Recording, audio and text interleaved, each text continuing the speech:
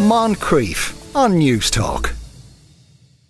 In the meantime, now, Jonathan deBurca Butler is here to bring us some stories from outside our country. Afternoon, Jonathan. Sean, how are you getting on? We're going to go to the US first, and the Satan Club must be allowed to meet. Who was representing Satan in court? Well, Satan was being represented in this case by the American Civil Liberties Union, and the actual case took place in Pennsylvania, right? It involves an after-school Satan club. And federal judge John Gallagher last Monday ruled that the after-school Satan Club can go ahead and hold its meetings at the Saucon Valley Middle School, right, as I said, in Pennsylvania. Right now, it's a long-running saga. Okay, so a few months ago, another club, a Christian club called the Good News Club, opened or was set to open in this particular school, Saucon Valley Middle School. And it had been given permission by the school district to go ahead with this, right? So they said everything was fine. And then this was followed up by this after-school Satan Club, who are an organisation who basically, anytime they find a Good News Club or a Christian club opening up, they go in and they basically say, well, if these guys are allowed to talk about what they want to talk about, right, we're going to go in there as a counterbalance, basically, to that message. This is like flying spaghetti monster type stuff. It's not far off it, absolutely. My own favourite religion, yes, it's not far off it at all. So what happened in this case was that the school district, the authorities from the school districts, they had received threats of violence because of this particular Satan club, and obviously parents were concerned about this happening in their schools. So they basically said, right, we're going to shut it down. However, the American Civil Liberties Union took the case on behalf of the Satan club, brought it to court, and the federal judge John Gallagher has ruled that it has to go ahead because he says that it's would not be constitutionally permissible not to allow it to go ahead, having given, and this is the critical part, having given them the nod in the first place, right? So the school district said, yes, you can go ahead.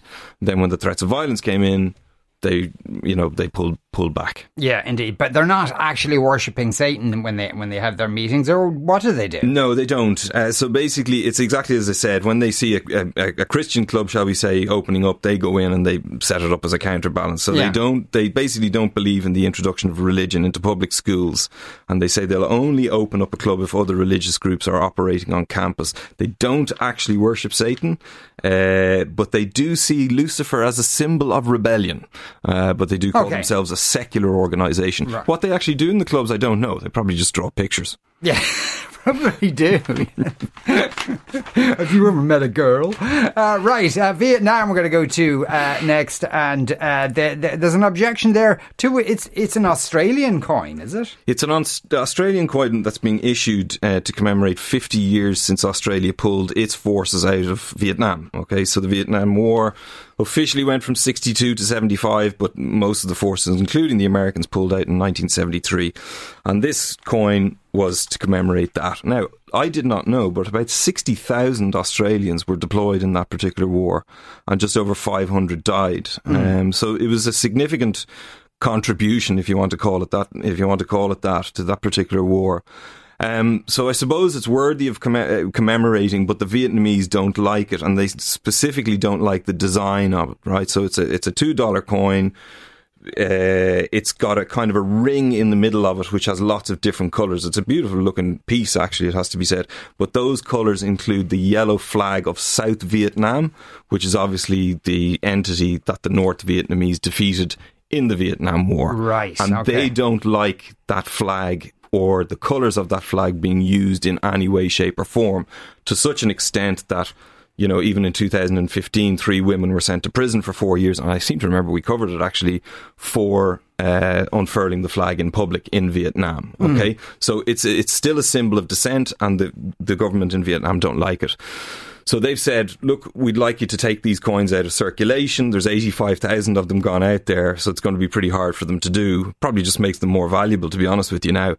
The Australians, for their side, are saying, look, the colours are the ribbons of the service medals that were awarded to Australians who fought in the war. That's what it represents. And it added that the Australian government doesn't recognise the flag anymore of the former Republic of Vietnam. That's probably where it'll stay. They'll both make their statements and they'll move on. But the Vietnamese are unhappy about it. Yeah.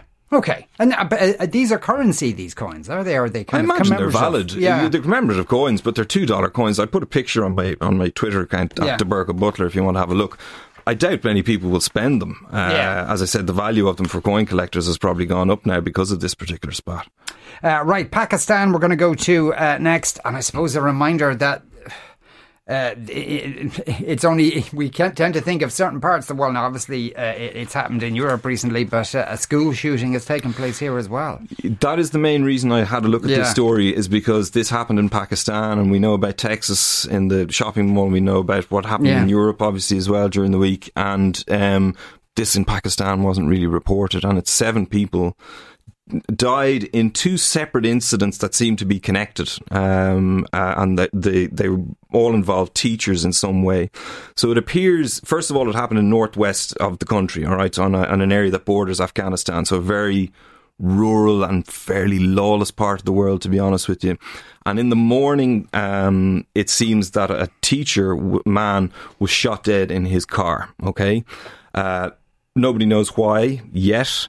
But it appears that in retaliation, later in the afternoon, a group of men with guns walked into a school, walked into the staff room and opened fire on teachers in the school. Now, I should emphasise that no students were hurt. Okay, so I suppose a bit of thanks for small blessings, as I say. But 4 teachers and 2 staff were killed. As I said, the statements around the motives of these we're a little bit unsure of. One statement, and this is kind of important, came from the Chief Minister's office and said that it involved a property dispute, but the regional commissioner said that it was to do with sectarianism. Yeah. So it's interesting that both different offices have given different statements, and we know now that the 6 teachers who were killed in the staff room were Shia Muslims, and the man that was killed in the morning in his car was a Sunni Muslim. So it appears that statement from the regional commissioner is more likely. Yeah. And that would be very worrying, because there is a kind of a history. You might remember there was assassinations and bombings even a few years ago in Pakistan that they had seemed to come to terms with recently. But this could kick it off again, so it's quite worrying development. Yeah. Right, France we're going to go to next, and I suppose this is climate change stuff. Certain parts have banned the sales of pools. Yes, this is one particular department down in the southeast of the country called Pyrénées Orientales. It's on the border with Spain, and it's going to be declared a crisis area from tomorrow. And the local authorities there are saying that the sale of swimming pools are going to be banned in that part of France. They're also going to ban filling existing swimming pools, car washing and watering gardens, and it's simply because they don't have enough water. So, as you said, evidence of climate change, perhaps. Yeah, and that's an annual event now, unfortunately, in France. Last year was terrible, and it looks like this year is going to be the same again. Yeah, Jonathan, thanks a million. As ever, Jonathan deBurca Butler there. Moncrief, weekdays at 2 p.m. on News Talk.